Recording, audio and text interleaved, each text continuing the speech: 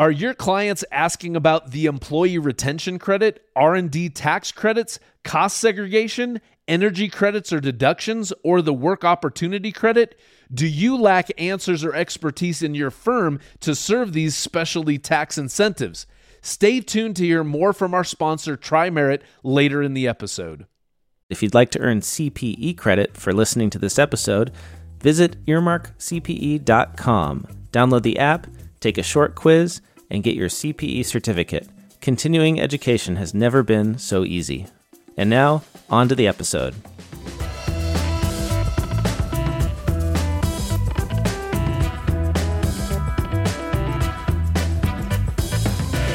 This is Oh My Fraud, a true crime podcast where when our criminals go to trial, there are no bloody gloves. I'm Caleb Newquist. And I'm Greg Kite. Hey, Greg, have you ever been sued? Like in a court of law, or have you ever been to small claims, anything like that? I not personally. I've never been sued personally, but the company that I work for, we have had multiple threatened lawsuits. So as I've said this before on the podcast, so a lot of people already know this. I'm a controller for a group of medical office buildings, and so these medical office buildings have had there's been some saber rattling with lawyers that have happened with tenants, and even more so with former tenants. But everything's been settled like long before they've gone to court, and even long before they get even that unwieldy. There was this one time we had an imaging center in one of our medical office buildings. So they did like MRIs and CAT scans and stuff like that, and imaging was in their name, and they moved out of our building. They went probably a half a mile away and they set up shop there. But our building still had the word imaging on the building, and they sued us they threatened to sue. They initiated legal action against us to remove this sign. And the first letter that came from their attorney, I went to our attorney and was like, "Do we have to do this?" And he's like, "No." And I was like, "Cool, I didn't think so." So I just threw the letter away. But then listen, the best. That's the best. As soon as he starts doing like actual legal shit, then I've got to do actual legal shit in response. And it took like no time at all for the legal bills that we accumulated to just interact with this guy who was full of shit. Like the legal bills far exceeded the cost it would have taken us. It would have cost just to change our signage on our building. And so as soon as I saw that, I started going, hey, white flags, knock it off. We'll change the damn sign. Not because we have to, but because this is ridiculous what's happening. Yeah. Let me ask you, in your personal experiences with this, was it stressful for you, or just like this is just the job, like this is just part of the thing, or did you take on some of the stress? It hugely stressful. All of it's stressful. Oh, really? Oh, it's super stressful every time. And there's any time legal action is threatened against us, it's ruins my month, because there's so much unknown and you have no idea what's going to happen. If you're in legal proceedings against somebody who feels like they're taking a principled stand instead of like a business decision, then they kind of and they got deep pockets. Which was really the case with the imaging sign on our building. He was mostly just mad at our organization than he was, I think, upset about the sign being on the building. And he really just wanted to hurt somebody, and he didn't care how much it cost him to do it. So when you're in that kind of situation, knowing that situations can be like that, you never know what the ultimate conclusion is going to be. And right. Incredibly stressful. Right. Because it felt vindictive. Yeah. Is that right? Yeah. Yeah. I mean, when I have not been sued and have not had to sue anyone, thank God. Like, I feel very fortunate that I've never been like privy to any of that. And I mean, I guess I bring it up because in a lot of these cases that we talk about, litigation plays a major role in many of the stories, because when people lose money, they don't take it very well. Right. It can screw up their lives, as we've talked about. Yeah. But one way to get that money back, or at least to try to get some of it back, is to sue the people responsible. Absolutely. And what's interesting is when you start to think broadly about the people who are responsible, that quickly goes beyond just the perpetrator of the fraud.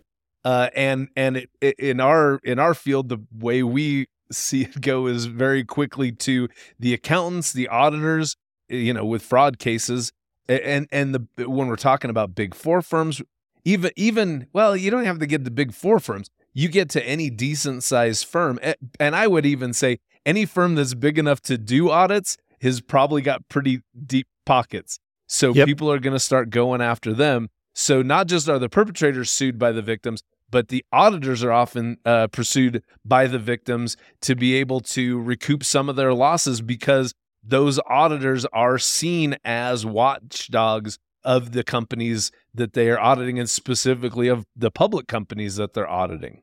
And today, for this episode, we're talking to somebody who has lots of experience suing auditors, big auditors.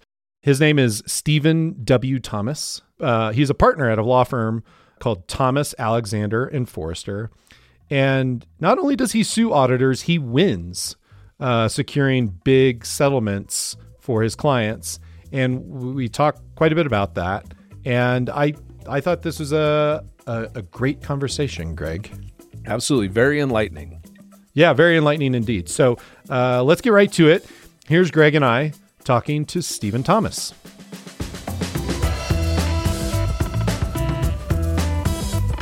Stephen, thanks for making the time. The way we like to start these things is just, we don't like jumping right into the hard stuff. So just give us a sense of your early life, your life growing up, where you grew up, what did your parents do, where'd you go to school, early interests, whatever comes to mind. We like to start there so we get a sense of all the people we talk to. Okay. I was born in Atlanta, Georgia. When I was about 8, my family moved to a little bitty town in southwest Missouri called Carl Junction, Missouri. It's about 1,500 people, no stoplight kind of place, kind of a farming community, not too far from the big metropolis of Joplin, Missouri, which at that time had about 35,000 people, I think, in it. And I grew up in Carl Junction. I was the first person. My parents didn't go to college, so my mom stayed at home with us, and my dad, he's worked in what's the printing business. Like have you ever bought like macaroni? It comes in those bags, or sometimes paper, like they wrap Burger King sandwiches in. And he started out, I think, as slitter helper, where they cut it. Then he became a slitter operator. Then he became a press helper. Then he became a pressman. With the big presses, they made it. Yeah. And eventually worked himself up to, when I was living there, I think he was assistant plant manager. And so that's what he did. But most of those years, let's put it this way. We had a great big garden, and we ate out of that garden, and we canned that food, and we ate that in the winter. Yep. So Missouri is a place where in southern Missouri, it gets crazy cold, like, single digits. Oh, wow. Not a lot of snow. Then it gets really hot in the summer. So my brother and I, we had to do stuff like get up and, go break the water and carry water in buckets for we had some chickens and that kind of thing. And so that was my early life. It's actually a really good place to grow up. Small town. And it's interesting, before we got started, you mentioned stand-up comedy. My older brother, he was a big deal because he was valedictorian of our little high school, and that got him a scholarship to the University of Missouri. Nice. And that was a really big deal in my family because, no one had been to college before. And my brother went up there for one semester, and he came home at Christmas, and he said, I'm going to drop out of school, and I'm going to do one-man shows at like high schools in Minnesota and North and South Dakota. My parents were freaked.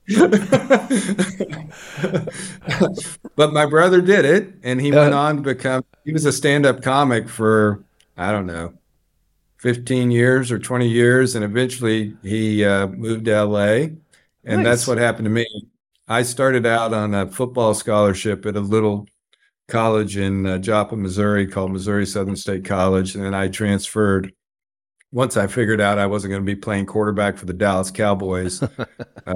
I transferred to the University of Missouri, Kansas City, and then I went to Duke to law school.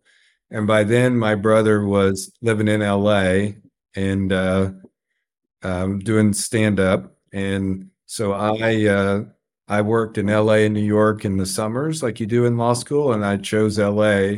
And so I started working in the LA office of Sullivan and Cromwell, which is a big New York firm. And what attracted me to LA is there's only like a partner and two associates. So I started out there, and one of my contemporaries in New York were, basically looking at documents for 3 or 4 years. I was, I did a bunch of depositions and a trial in Delaware and various things I got to do early on there. Nice. And so that worked out good. My brother eventually became the head writer of Days of Our Lives. No kidding. That's interesting. TV writing jobs. That's a cushy gig. That's sort of where a lot of comedians are striving for that, but I don't know if their sights are on daytime soaps. But get what you can. Yeah, it turned out so. But Stephen, what did you? Just curious. So Duke was law school, I'm assuming. What did you study when you're in that college in Joplin? I was a psychology major. Very interesting. Yeah. And do you feel like that because I've got a buddy who was a psychology major. He did 1 year of he thought he wanted to get his doctorate in like research psychology. He did 1 year of that and was like, oh, this is horrible. So he went back and got his MBA. But it's very interesting because his background in psychology still very much informs a lot of what he does to this day. He actually has a job in marketing, and he feels like that transfers very well to marketing. I've got to assume the same thing is similar for lawyers and for litigation. Do you feel like you dip into that background a fair amount for what you do today? I certainly did in my early years when we were first trying cases. I think it depends on what kind of psychology you focus on, because there's lots and lots of theory, but there's a real lessons in psychology about sort of the scientific method and how you actually attest and apply it to real behavior. And I think that's done me well as doing being a trial lawyer. Nice. So those early days at Sullivan and Cromwell, and for the listeners who aren't familiar, Sullivan and Cromwell is a very old, prestigious law firm. I don't remember the year of the founding. Stephen, you can probably tell us the year of the founding. But like, what was the early days at Sullivan? What were those like, and how did you kind of find your way there?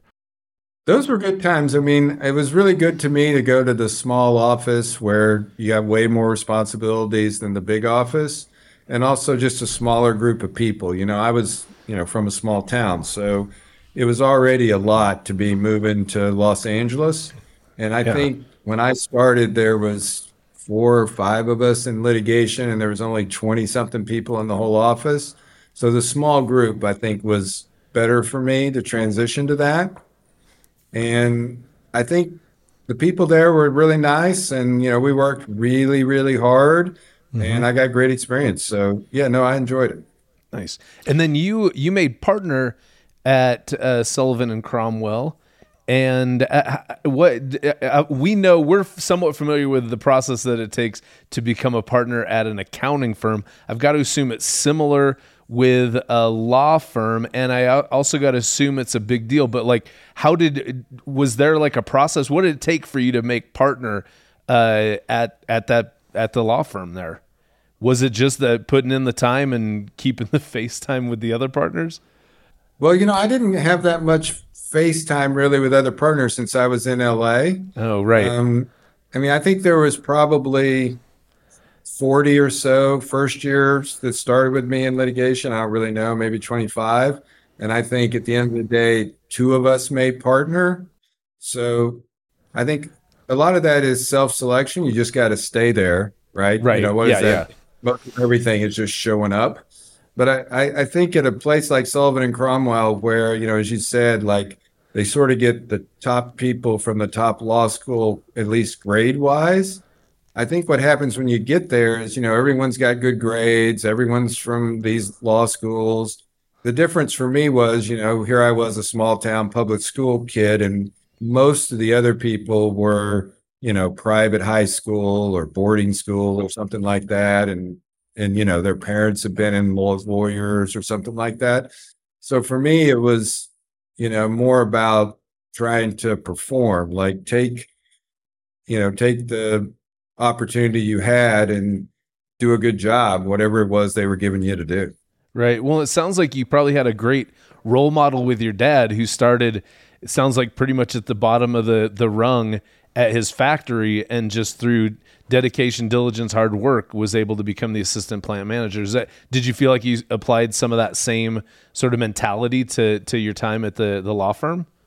I think that's exactly what happened to me, not just in law, but basically everything I do in life. I mean, I learned from my dad hard work. And, you know, that's something that you take with you your whole life. I mean, right.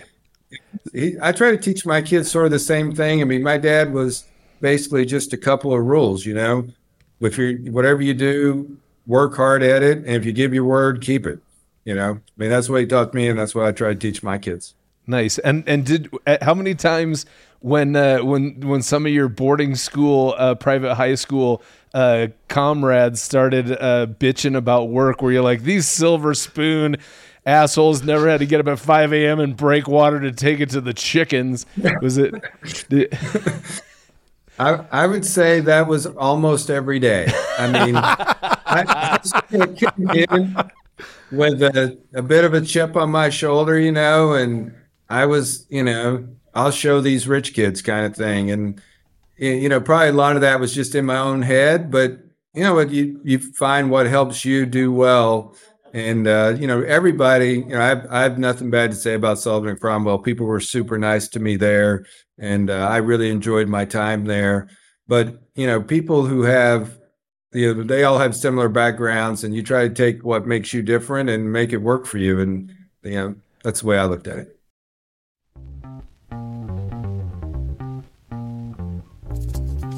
This episode of Oh My Fraud is sponsored by Tri-Merit. It seems like every week a new questionable ERC mill pops up, offering small businesses a way to get $26,000 from the government for each one of their employees. We've all seen Twitter ads, Facebook ads, ads in podcasts, ads on Instagram, ads on TV shows, and I even personally know a guy here in Utah who's been charged with fraud for false ERC claims totaling $11 million. These questionable ERC mills are coming hard after your clients. If they haven't reached them already, they will soon. And based on the stories I've been hearing from accountants, the IRS will be reaching out to them soon too. This is why when it comes to ERC, it's important to have the right people, the right process, and the right partner. Introducing Tri-Merit. Tri-Merit is a team of CPAs, engineers, and attorneys that function as an extension of your tax advisory team. They can help your clients with ERC, R&D tax credits, cost segregation, energy credits or deductions, and the work opportunity credit. And working with them is as easy as 1, 2, 3. 1, they offer a no-cost feasibility analysis. 2, they document all tax incentive studies to ensure that your clients meet all requirements. And 3, they offer audit representation to ensure your clients aren't left hanging if audited by the IRS. To learn more about adding Tri-Merit to your team, head over to ohmyfraud.promo/Tri-Merit.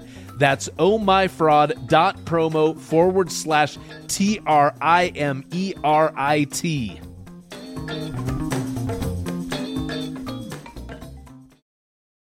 Gotcha. What sort of specializations? I mean, I don't know Sullivan Cromwell very well. I'm not sure if the firm itself has like a niche and a specialty. It sounds like you do. Well, it sounds like the firm you created does. Did they have a specialty? Did your firm have to? Did your firm create that niche, or did you develop your like unique and valuable skills on your own with what you were like you said, with what you were learning to stand out in that environment? Well, Sullivan and Cromwell is, an old line firm, and they represent, big companies. They're, at least when I was there, their major clients were like Goldman Sachs, and in there they were always on the defense side. And so that's the way I came up at Sullivan and Cromwell, was doing on the defense side. And then one day, a client that I had, he reached out to me, and he bought a company in Texas, and he was concerned that, something wasn't right there, maybe that the books had been cooked or something. And he said, so, we're going out of business, so I got all these lenders. I want you to go down to Dallas and, figure out what's going on, meet with these people. So at that point, I think I had just made partner, and I went down to Dallas, and I walked into one of these, I would say, Texas sides conference rooms. The table that seemed to go on forever. And there was a whole bunch of people in there. I'd come with the CEO of the company, and I went over and got some coffee and turned around and realized there was only one chair left, and it was at the head of this long table. So I went over and sat down in the chair and looked around to see what was going to happen next. And I realized that they were all looking at me, and I was the one who was supposed to be talking. Gotcha. So I started talking, and these big banks started talking, and they were shouting. And after a little bit, I figured out that something wasn't really right here. And we started investigating and determined that there was a real fraud here, and there were some real claims to be brought. But my client, he didn't want to pay the way Sullivan and Cromwell normally charge, which was sort of by the hour. And so he told me he wanted me to take on a contingency. But at the time, Sullivan and Cromwell had a written fee policy, and that written fee policy said no contingencies. So I was like, I don't think I can do that. Eventually, I got permission, and that was the first contingency fee case I or Sullivan and Cromwell ever brought. And we did that lawsuit, and it turned out well. And that was the start of me developing a plaintiff's practice. Nice. Did the firm decide that, was it determined that the contingency fee was a more lucrative way to build, or was it just all brand new because it was usually defendants that you didn't? Can't see how a contingency fee would work with a defendant. Was that more profitable for the company structuring it like that? Well, Sullivan Cromwell liked it at first, and then I did the next contingency fee case I did was a case we brought against BDO Seidman down in Miami, and we had a very, very public trial, and we ended up hitting them for $500 million. Whoa! And when that verdict became public, that's when S&C's clients started calling up and saying, what the hell are you guys doing? Suing accounting firms. That's not what, Sullivan Cromwell is a defense firm. And I was, asked by Sullivan and Cromwell, hey, you can't really do this kind of litigation anymore. You have to try to do it this way. And that's when I decided to leave and form my own firm. So I just want to clarify one bit. Like the case you're talking about, and correct me if I get it wrong, but it was Banco Espirito v. BDO. Is that right? That's the one. Yeah. And so can you kind of summarize that case? I don't want to get into all the gory details, because I know there are lots of details, but essentially, like, how did it come about that you just had two like, if I understand it right, like Banco Espirito was a big corporate client, but BDO is also a big corporate client. And is that how that's how it came about? Like, that's how like something like that was able to happen at Sullivan. And then the result of that case is essentially what kind of caused some trouble within the firm, right? Yeah, BDO was not a client of Sullivan and Cromwell, but Espirito Santo was. But Okay. other big accounting firms and companies dealt with Sullivan and Cromwell all the time. So Yep. Espirito Santo had been a client of Sullivan and Cromwell for like 100 years.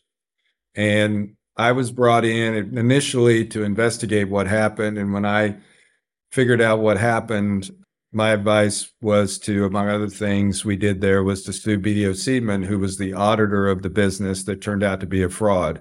But when I first got there, the U.S. attorney was getting ready to, at least was considering indicting Espirito Santo, because Espirito Santo owned 50% of the fraudulent business, had half the board of directors. And I had to first convince the U.S. attorney that Espirito Santo was the victim, that they didn't realize what the other half of the business was doing, which were crooks. And the auditors had told them, BDO Seidman, that there wasn't an issue there. There was a confidentiality agreement in my settlement from way back then. That's basically where I have to stop on the issues of the case. Sure. But what we did was I'll just talk about the public stuff. We brought a case against, after the U.S. attorney decided that, yes, Espirito Santo was the victim, then we brought a case against BDO Seidman, and we ended up trying that case in state court in Miami. And it was a negligence case against BDO Seidman for missing the fraud. Gotcha. Real quick. So I speak a little bit of Spanish. Banco Espirito Santo, it translates to holy. That's the Holy Spirit Bank. Who's got the balls to commit fraud against the Bank of the Holy Spirit? I'm pretty sure there's worse things than prison time that's going to happen if you defraud the Holy Spirit Bank. Thoughts? I think that's right. They were a Portuguese bank. Espirito Santo was a family that owned that bank for, again, a long time over in Portugal. They've since had their own issues, not when I was representing them. But I would say that what the jury determined there was that Banco Espirito Santo had 0% of the fault. They put 100% of the fault on BDO Seidman and awarded not just the $170 million that they had lost, but another 340 something million in punitive damages. And I will tell you, we tried that case in 2007. And when I told the jury we were seeking $170 million, they gasped, all of them. And then when I told them we were going to also seek punitive damages on top of that, people were like, oh my God, that's so much money. Unbelievable. I then tried a case 3 years later after the financial crisis happened. 2008 is when that started, the mortgage crisis, the Great Depression.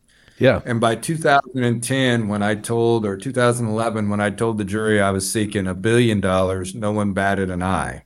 That's how much the public press changed the perception of, the losses and banks and those kind of things just in 3 years in this country. Interesting. So I just want to recap briefly before we move on. So the big case against BDO, that puts you in an awkward position with your firm, and you said, okay, maybe since we can't do this here, I'm going to go off on my own. But prior to that, like, had you been involved in similar litigation prior to that, or was it just did the experience in that case, is that what set the light bulb off? I'm like, this is what I'm going to do. This is the way I'm going to take my career forward from that point. I would say the one that set the light bulb off was that first case down in Texas where we first did a contingency plaintiff case, the first one I or Sullivan and Cromwell had ever done. And then that was followed up by the BDO case, and that was our first trial. Yep. And then when we did that first trial and we got to the end of it, I would say the light bulb was burning really bright. Yeah. And when with S&C, didn't believe at the time it fit with their practice. I mean, I had a different view, but they didn't want me to do it there. So, and when I say, I didn't really go off on my own, I went with Emily Alexander, who at the time was, I think she was a mortal lock to be partner in 2 weeks. And she gave up a partnership at Sullivan and Cromwell to come form a firm with me. Wow. And Mark Forrester, who was an associate at Sullivan and Cromwell, he was already on his own and had tried the case with us. And so the three of us formed Thomas, Alexander, and Forrester. So I'm going to do a little bit of a rundown of some cases that you have tried, and if I'm not mistaken, successfully either settled or won. And I just want to make sure I get them all right. And then I think that'll give folks a pretty good idea of just like the trajectory, I guess, of what your firm's been able to do in terms of litigate, against these big accounting firms where they've been implicated for failure to detect fraud. And we'll get into that in a little bit. But anyway, the list of cases I have is New Century versus KPMG, Future Select Portfolio Management versus EY. That was a Madoff case, Madoff related. Taylor, Bean and Whitaker versus Deloitte. Taylor, Bean and Whitaker again versus PwC, and that was related to Colonial Bank. And the MF Global case versus PwC. Did I get them all? Am I missing one? I mean, it's a nice list. You're missing a few there, but those are all big fraud cases that we did, and I think that's a reasonable rundown. Some of what we do ends up in arbitration instead of in public jury trials. Mm-hmm. Sure, they're generally private, but I mean, I think that's a good rundown. And I think of some of the stuff we've done. Nice. Yeah. Well, I've got just to get me up to speed. I have not delved into the minutia of the Madoff case, and a lot of the stuff that I know about it hasn't stuck in my brain because I'm sort of an idiot. But the way I recollect that is one of the red flags with Madoff was that he was using some kind of second, third tier CPA firm in Manhattan instead of a Big Four firm. And I think somebody at that company went to jail for his involvement with Madoff. Can you remind me and the listeners, how was Ernst & Young involved with Madoff at all? I represented a hedge fund that represented, and in the hedge fund were a bunch of retirees who had invested their money with Madoff. Okay. And the hedge fund, they invested, and through that hedge fund, their auditors were Ernst & Young. Okay. So the way Madoff worked is there were vehicles through which you invested with Madoff, and there were several different ones of them, and I think there were 3 or 4. And of those 3 or 4 hedge funds, they were audited by Ernst & Young and KPMG. And so our group of retirees that invested, they actually relied on the audits of the windows into Madoff. And so what the auditors claimed was that, well, we didn't actually audit Madoff's company, so we weren't responsible for saying there was no fraud. But because they audited the window into Madoff, the rules said they had to actually go audit Madoff himself. And that's what we wanted.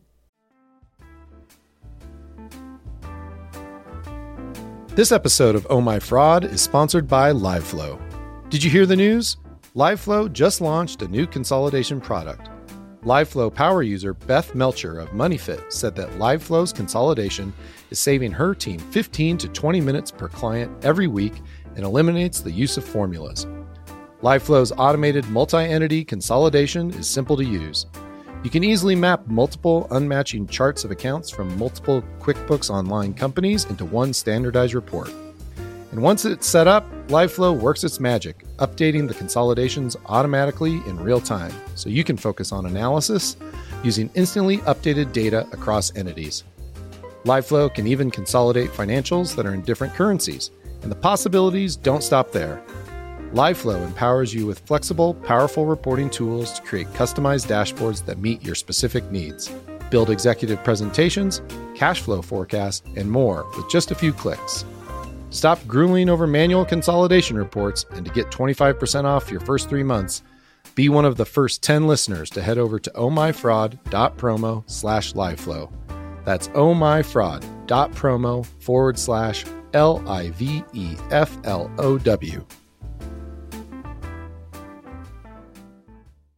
Yeah, so that was very common, if I'm not mistaken, and Stephen, you can keep me honest here, but like Madoff, not lots of people invested with Bernie Madoff indirectly through through hedge funds like Future Select, and they were known as feeder funds, right? So retirees would put their investment with these hedge funds because they knew somebody, or they just had some kind of connection, and through that fund invested with Madoff. And so like there was kind of a stop in between at least in some cases there was a stop in between the victims and Madoff, and EY and KPMG audited a lot of those feeder funds, and they were all around. Lots of them are around the tri-state area, and lots of them failed.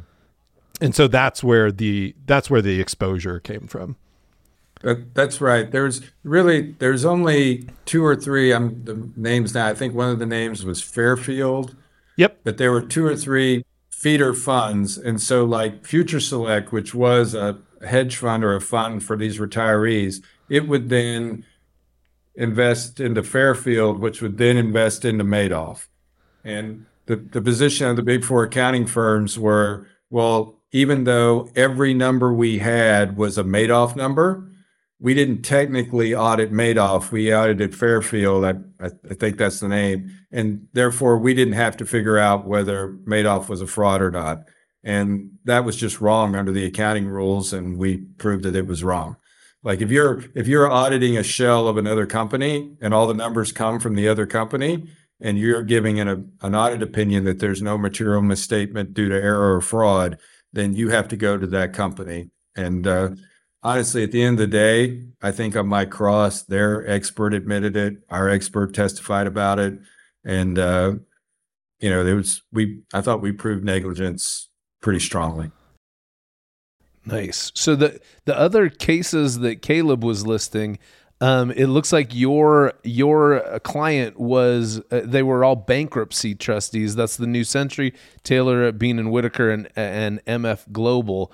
What's the just again to enlighten me, what sort of cases are they bringing again? I mean, it sounds like it's all negligence. You didn't do your job as an auditor, but what are auditors dropping the ball with, particularly with bankruptcy trustees? Well, in those cases, there were bankruptcy trustees or Chapter 11. They're not actually technically a trustee, but Chapter 11. But there were also others. I mean, we represented Deutsche Bank in one of those cases, which was one of the largest creditors in one of those cases. We also represented the Batchelor Foundation, which is against BDO Simon, where we did allege fraud and proved fraud to the jury and got a jury verdict on fraud. And the Batchelor Foundation is a foundation that represents charities for kids and animals. Was the largest in Florida.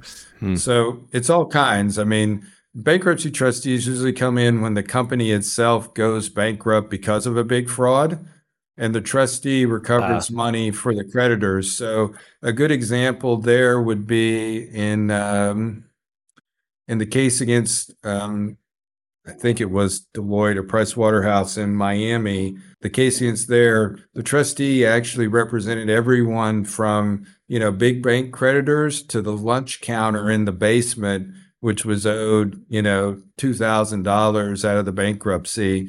And so the money went from the retirement fund to the, lunch counter to big banks, when we recovered the money. So the bankruptcy trustee represents a wide variety of people that lost as a result of the big fraud. Gotcha. That makes sense. So they're in bankruptcy because they got hurt so bad by the fraud, and then the bankruptcy is trying to recoup some of the money that was lost. They go to the auditor and say, hey, if you'd been doing your job right, this wouldn't have happened. And then there's a settlement that helps pay for it's money collected to help with the bankruptcy proceedings. Is that more or less correct? I would say it's money collected to pay the victims of the fraud. To pay the victims of fraud, right? Gotcha. Who are now declaring bankruptcy because that's how hard they got screwed. Gotcha. Okay, I'm up to speed. Stephen, auditors, like big accounting firms, have been around a long time, and they've kind of They've been subject to litigation for decades and decades. I'm just curious. So I'm just curious. What do you think? How have you been able to be so successful? What did you figure out in terms of like, I'm going to pursue these firms for their negligence, or in some cases, gross negligence. What have you been able to figure out that's allowed you to have so much success, but not just for yourself, of course, but on behalf of the victims of the fraud? Well, when we first did this, and I would say the first case against BDO that we talked about before, when I was at Sullivan and Cromwell, we knew that in lawsuits against accounting firms, the accounting firms were winning, something like 95% of the suits are settling for just a small amount of money. And it was because, in part, the accounting firms were convincing people that it wasn't their job to find the fraud. And when we started doing mock trials before our big trial, we were getting beat up pretty bad. So we were losing too. And one day we'd lost pretty bad in the mock trial. And I was sitting with Emily and Mark and our local guy who's been in a lot of cases with us, Gonzalo Dorda. And the jury consultant we had at the time was saying, you can't ask for punitive damages, and, you guys should settle this case. You have no chance of winning. And we kicked him out, and Emily was like, are we going to settle? And I was like, no, because we know we're right. We know what they did was wrong. We're just not figuring out how to do it. And Emily actually is the one who said, well, it's their job to find the fraud. And that's what the rules say.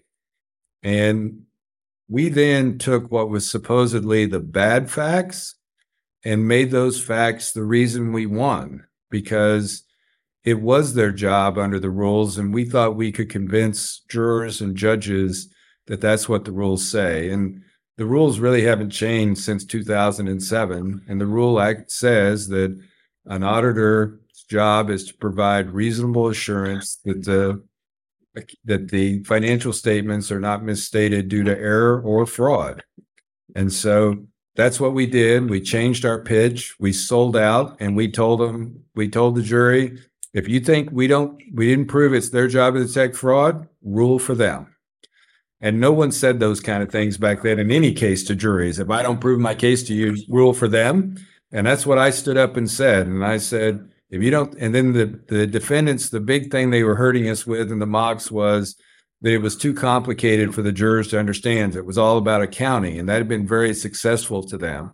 So we told the jurors, if we can't explain it to you, when you get to the end of this and you feel like you don't understand what the rules are or how to read a financial statement, you think you don't understand it, rule for them. It's my job to explain it to you. Huh. So those two things, I think, made a real difference for us.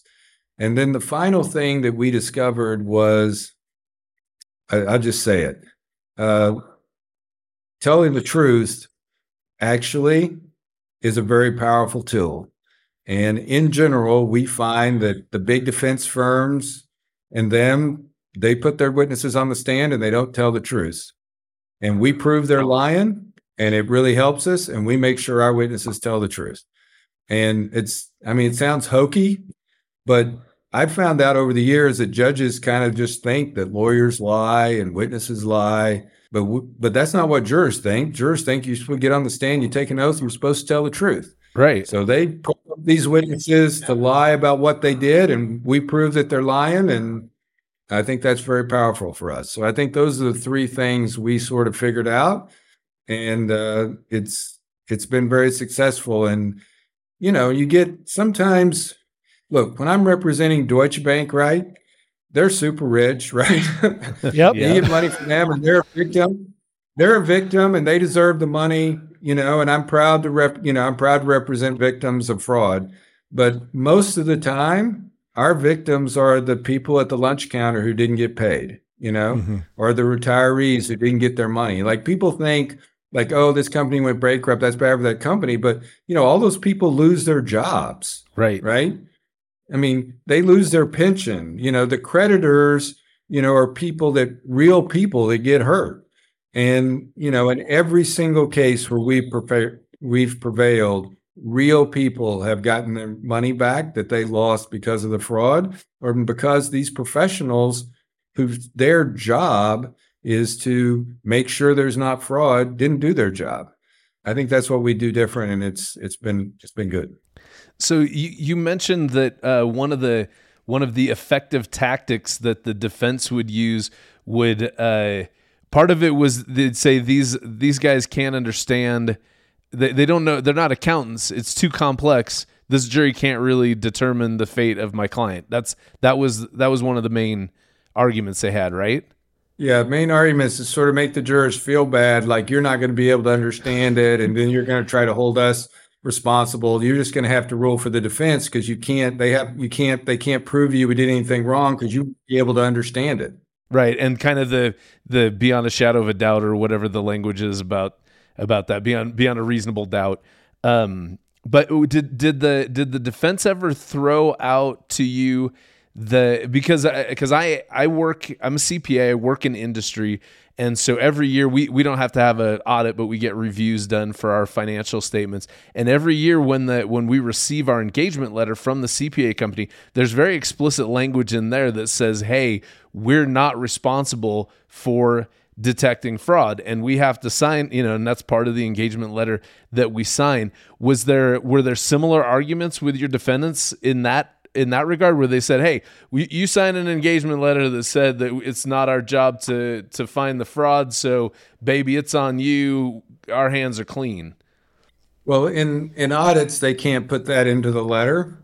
So they different can't. Than a review, they cannot put that into the letter. But what they do put in the letter is, we're relying on the information you provide us and things like that. And then they stand up and they used to stand up and tell the jurors, look, they gave us bad information, so we couldn't, and they said right here that they would only give us truthful information. So, it's their fault, not ours, for the fraudsters. But we're able to prove over and over again, in fact, we've never not proven it, that it's the actual job of the auditors to verify the information. And you can't put some blanket, you can't ask the fraudsters, just promise me you're not committing fraud. That's not doing your job. Right.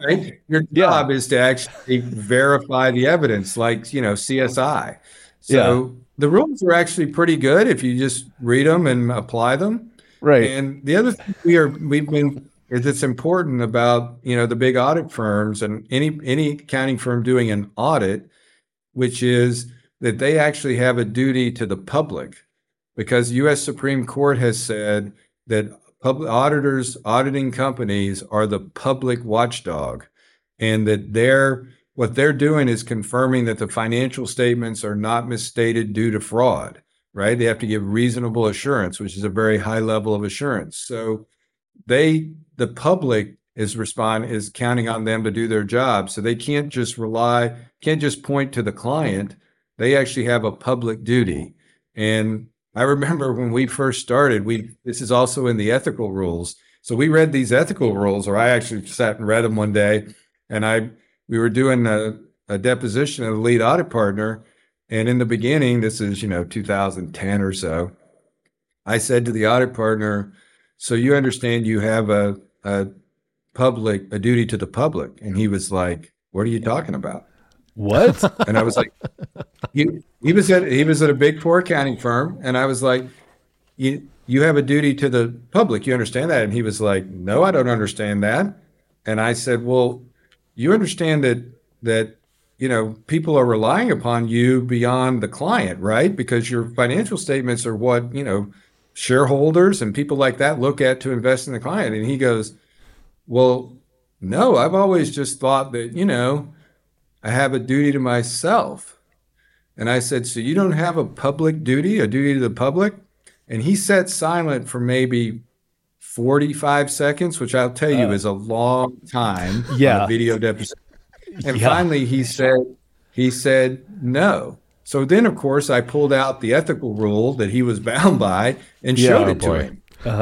And so when we tried that case, what happens at the end of the case, you have a you close, then they close, and then you get to stand back up and give a rebuttal. So when I stood back up, the only thing I did was play that question and that 45 seconds of silence and then his answer. And the jury found fraud and awarded punitive damages to us. Nice. So was this where did this guy work? Was this Ernst & Young where they cheated on all their ethics continuing education? Is that where he was at? No, Okay. No, he was not there.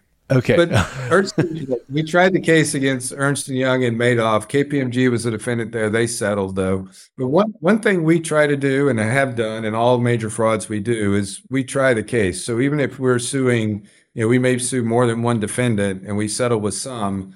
But at the end of the day, we try to always try the case against one defendant. And a lot of times through the years, that's been the big accounting firms. Right. Because they had so much success before, but they keep... I would say they kept pressing it for a long time with us to find out if they were going to win the trial.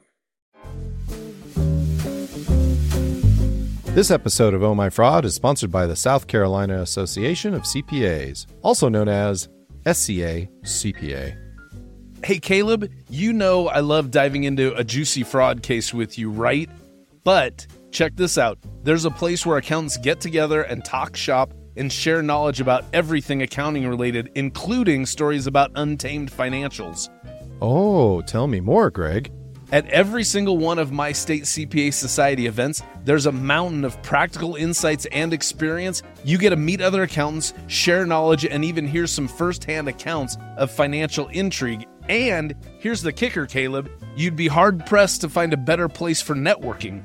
I joined my state society as an undergrad during the depths of the Great Recession, and before I graduated, I had multiple job offers, all from firms that I connected with through my state society.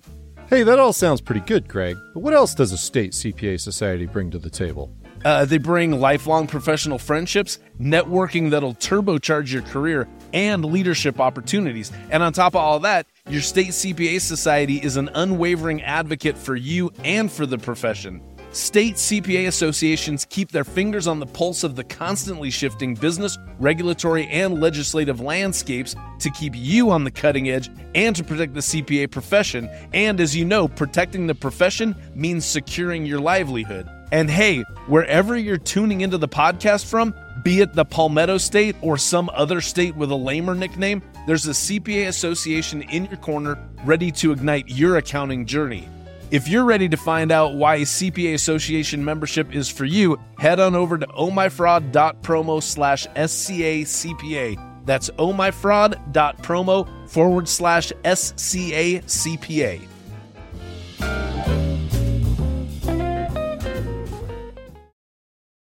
So I'm going to ask this may be a silly question, but why as you've kind of just laid out for us, this is why we've been able to be successful in litigating these big firms, is that we tell the juries that it's their job to detect this fraud, to verify the information. They don't do it. The juries fined for our clients.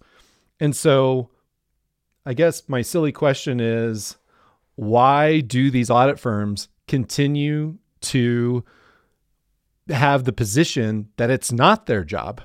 Like, why do they just hold on to that? And despite the findings in all these cases, why are they still holding on to that, do you think? I'm asking you to speculate, obviously, but like, that's kind of my silly question. It's like, it's in the rules. Like you said, it's in the rules, and they're saying we don't know the rules. I don't know. I don't need to speculate. I know why, and I can tell you the evolution of it. Okay. The why is because for a long time, despite the rule saying exactly what I quoted to you, they said it was not their job to detect fraud, and people believed them. They lobbied people that was not their job, and that was the accepted view in the financial world. Companies would say, oh, they're the auditors, but it's not their job to detect fraud. They convinced everyone that it was not their job to detect fraud until 2007 when we tried our first case. And so I think it took them a long time after that to adjust to the reality that, we would prove the opposite. And in 2000 and I think 17, a federal judge wrote into a published opinion that it was their job to detect fraud. And the Public Company Oversight Board specifically said it was their job to detect fraud and give a high level of assurance. And I believe that turned the tide.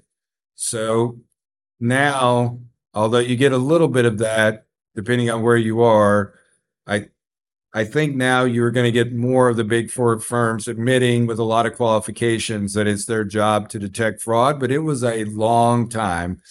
We tried a case in 2016 where in a Wall Street Journal article, the chairman of, I'm pretty sure it was Price Waterhouse, the chairman of Price Waterhouse had said in a Wall Street Journal article that it was Price Waterhouse's job to detect fraud. But their lead audit partner in the case in 2016 had said under oath when I took his deposition that it was not. And then I wanted to admit at trial that the Wall Street Journal article, and they actually represented to the judge that the chairman was wrong when he said that in the Wall Street Journal article, that it was not their job to detect fraud. And they were able to keep that Wall Street Journal article out. We convinced the jury anyway that it was their job to detect fraud. And then we tried the Colonial case next, which was representing the FDIC against Price Waterhouse for essentially the same audits. And the federal judge there said early on, are you going to take the position here that you took in that trial that it was not your job to detect fraud, and was clearly unhappy about it? And their lead audit partner actually changed his testimony and came back and said different. And I think that has turned the tide quite a bit on whether it's their job to detect fraud or not. Do you have any opinions about just the rate of detection of fraud by the external auditors? And what I mean by that is I'm every year I dig through the ACFE's report to the nations on fraud, and one of the things that I've always found interesting is that the main way fraud's detected is through some kind of whistleblower or tipster coming into the company, but you get down to some of the smaller percentages of how fraud is detected, and I don't know if these are the exact percentages for the most recent report to the nation, but I know in one of the more recent ones in the past, it was like 3% of frauds were detected by the external auditor versus 7% that were detected by accident.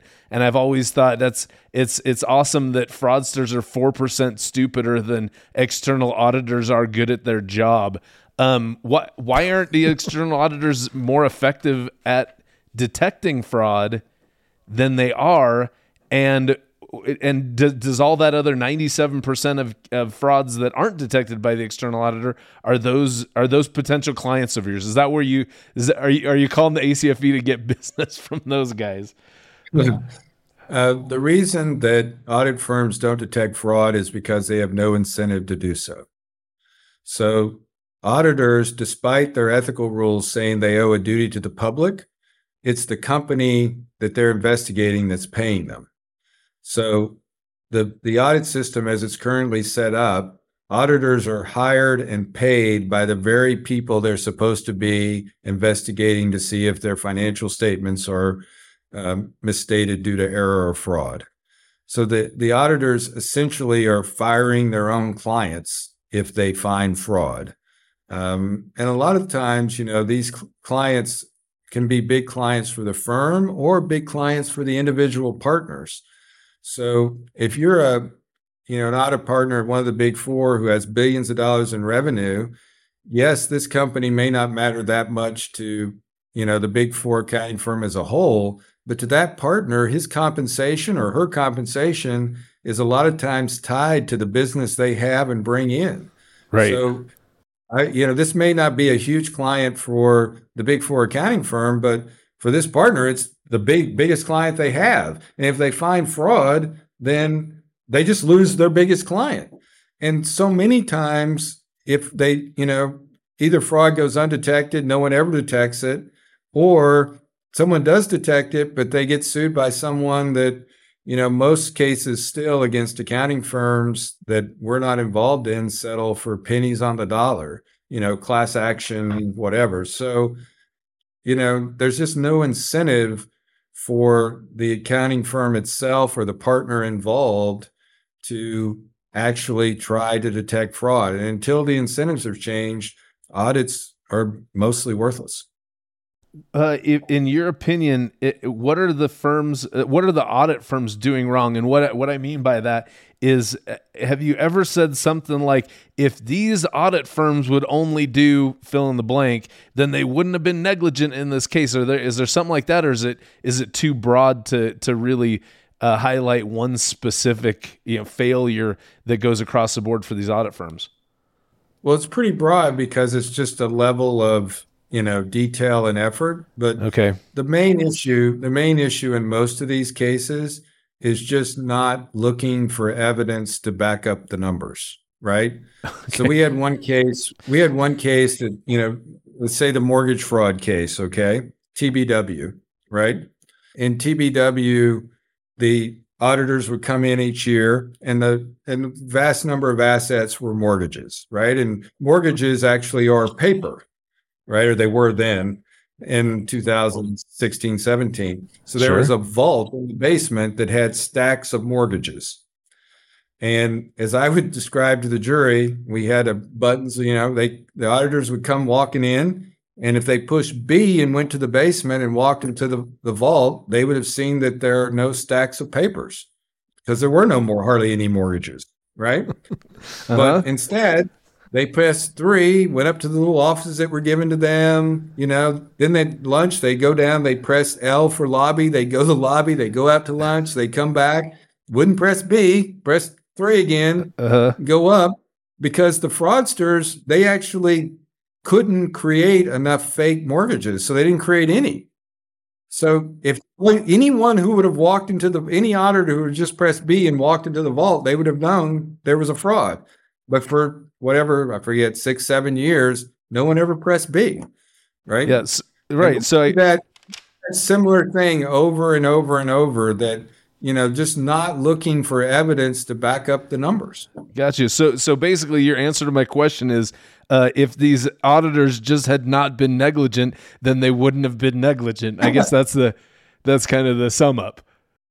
Yeah, I just think for just not accepting everything management says, like just actually looking for evidence of the numbers. Yeah. And you and I, you take that as just don't be negligent. But I will tell you, having it cross-examine, who knows how many scores of auditors, to them, that is often a unique idea.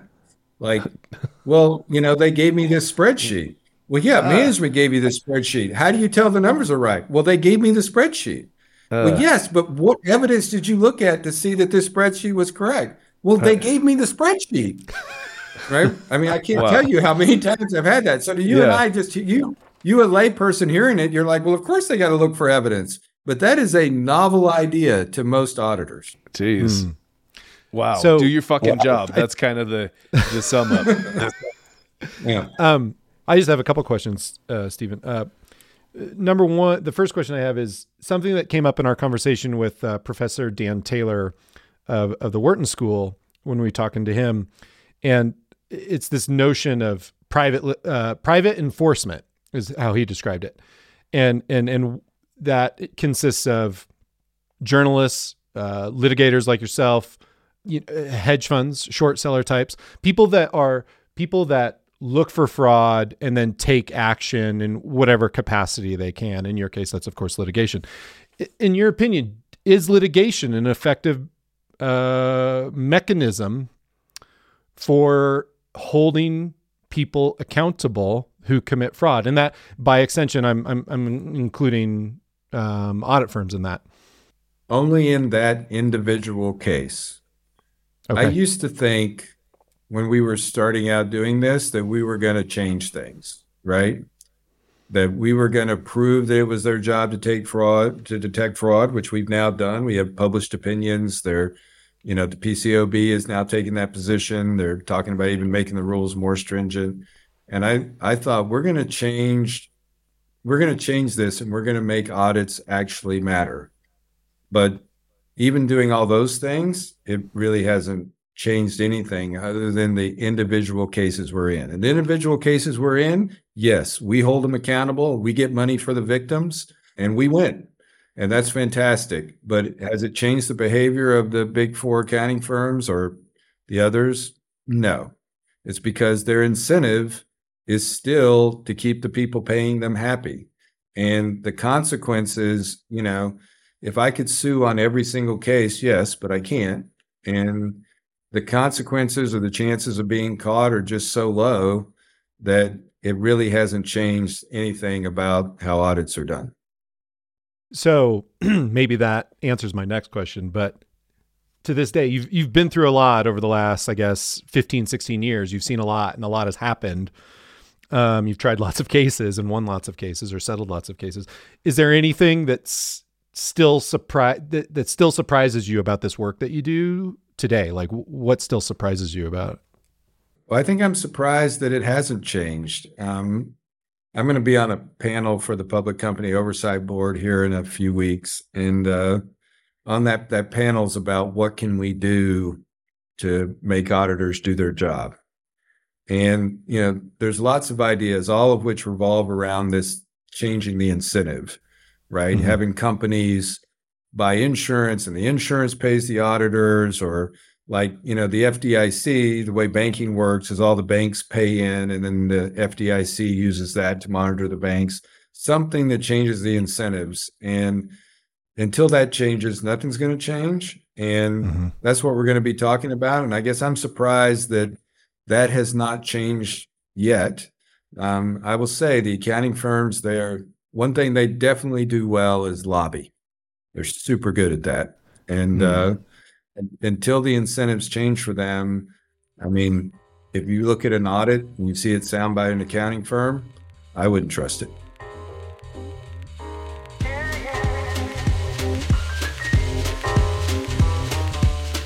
Okay. That was Stephen Thomas. Greg, did we learn anything? I absolutely learned something today. I felt like it was like such an epiphany to have somebody who was like, I proved in a court of law that auditors have to detect fraud, right? Yeah. I mean, right. How many times have we talked about that, where auditors are, the auditing companies and the way they set stuff up, and like I even brought up with Stephen, like I feel like they use the engagement letter to shield themselves and to protect them from, like, to manage their clients' expectations of what they can do with fraud. But this guy was like, nope, I have shown in court that auditors, if there's fraud, it's their job to detect it. And I go, why hasn't that changed everything about the accounting profession, and specifically the assurance and audit side of stuff? It was profound. I mean, because we're talking about cases, when we listed through those cases, because you know the stuff better than I do. How long ago are we talking about for this stuff that he was doing? We're talking like a decade, right? Yeah. So the BDO Seidman, the big case that started it all, that was 2007. Oh. And then some of this stuff was post the 07, 08, 09 financial crisis. Right. So like New Century, KPMG, the Future Select, AUI, that was Madoff. So yeah, it was mostly in the 2010s, right? The TBW stuff, that was all kind of later in the decade. And then the MF Global and PwC, that was all kind of from the period of about 2007. Some of this stuff is in the show notes, I think, so people can keep me honest, but like some of these cases were settled like in 2016, 2017. So over the course of a decade, like he litigated all this stuff. And yeah, I think what it brings up for me in terms of learnings is, as you said, he proved it in these cases that auditors have this responsibility to detect material misstatements due to error or fraud.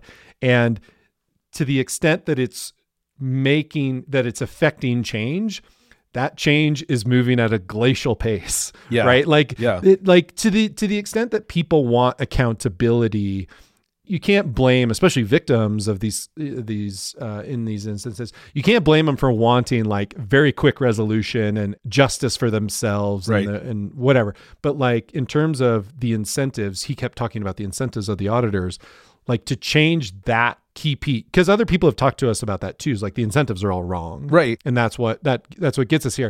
And it's like to make that key part of it change will take a very long time, and that I think is what we're kind of watching unfold at a very slow pace. And help me unpack that, because that was something that Steven said, and I didn't want to bring it up because I felt stupid for not understanding when he said it. But he said the auditors have no motivation to detect this fraud, and he said if they do, they'll just fire the client. Did you like what? So what I understood by that is he's like, so we're going through the audit process. And if we find fraud, instead of saying, oh, you have fraud, we just say, hey, we're not going to do this audit, bye. And then they don't have to produce any kind of opinion for that client. And they're like, hopefully nobody else finds it, or hopefully when the next people find it, they're the ones who are going to be in trouble for it. And they won't, who knows when it started, and hopefully it wasn't on our watch. Is that what he was saying? I mean, I think what he was saying is what will happen is if an auditor brings us to the attention of a client is going to presumably take issue with it. They're going to take issue with it, right? And they'll say, if you're going to press this matter with us, then we'll just find a different auditor, which is what happens in a lot of cases, right? Where you hear about, like, when you have these auditor changes, like they have, especially for especially for public companies. If you change your auditor, you have to that requires a 8K filing with the SEC, right? Right. And so, and a lot of times, what you only find out this stuff retrospectively or in hindsight. But like, oh, they changed auditors because there was something weird going on. They brought it up to management, and management's just like, look, if you're going to make a problem for us, we'll just find somebody else to do this. Gotcha. And so that's the incentive. The incentive is like, well, the audit firm doesn't want to lose the audit client, right? And that's what he was talking about, like, especially at these big firms. Like, say you're an audit partner and you got this big name client, and as a collective at the U.S. firm, that big client is relatively of small importance, but to that individual audit partner, it's the most important client in the meat world. And potatoes. Yeah, exactly. That's right. Right. And so like that audit partner doesn't have any incentive to do the right thing if he or she discovers fraud, or if their team detects fraud, because like that will take food directly out of his or her mouth. Right. Right. Yeah. And you don't even know, and forget about like how it's seen within like the broader kind of administrative structure of the audit firm, where they say, okay, so tell us what's going on here. We think you've got it wrong. And so what kind of like tension and awkwardness does that even create within your own firm? So that's where I think the incentives are all wrong, or what Steven was typing in terms of like the incentives. Yeah, and that's what I got turned around. I thought he was saying that the firm would fire the client if the firm found fraud. But you're saying when the firm finds fraud and says, hey, we think there's fraud, then the client goes, yep, bye, you're fired. We'll go get somebody else. And then that makes sense to me. And that's the messed up incentives, because I get it now. You explained it. Yeah. Thank you. Thank you for helping me process that. And maybe there's one listener who also needed that clarified for them as well. It was my pleasure, Greg. Wonderful. Well, that's it for this episode, guys. Thanks for listening. And remember, auditor independence is an illusion, like unlimited PTO. And also remember, if you're an auditor, do your fucking job. Yeah, just do your fucking job. Jeez. Just do your job. Go to the basement. Look for those. It's not that hard. Honestly, that's the biggest takeaway. If you're an auditor, always look around the basement. Go to the basement and see what's in the. Just go and look in the basement. What? It's going to take too much of your time? Just go look in the basement. Right. So, Caleb, where can people find you out there in the internet if they want to interact with you directly? Still on Twitter @CNewquist. I'm also on LinkedIn /Caleb Newquist. Greg, where are you? Yeah, I'm still on the wasteland of Twitter, even though it seems like it's just me. When I go on there, it's me and a couple of tumbleweeds, and that's about it. But yeah, I'm at Greg Kite on Twitter. Seems like LinkedIn, my least favorite of the social medias, is the one that's really pulling out these days. And that's Greg Kite CPA is where you can find me there. And also, please remember that if you would like to interact with us here collectively, you can always send us an email. And Caleb, what is that email address? ohmyfraud@earmarkcpe.com. Wonderful. Oh My Fraud is written by Greg Kite and myself. Our producer is Zach Frank. If you like the show, leave us a review or share it with a friend. That's a good thing to do. That's how people find the show. And subscribe on Apple, Stitcher, Spotify, wherever you like listening to podcasts, really. We don't care. And if you're an accountant and you want to get CPE, listen to the podcast on Earmark and you could get free CPE. It's a wonderful program. Wonderful. At this point, I'm barely into my next 2-year reporting period, and I already have 12 credits that I've earned through Earmark. It's the best. Outstanding. Join us next time for more avarice, swindlers, and scams from stories that will make you say, "Oh, my fraud."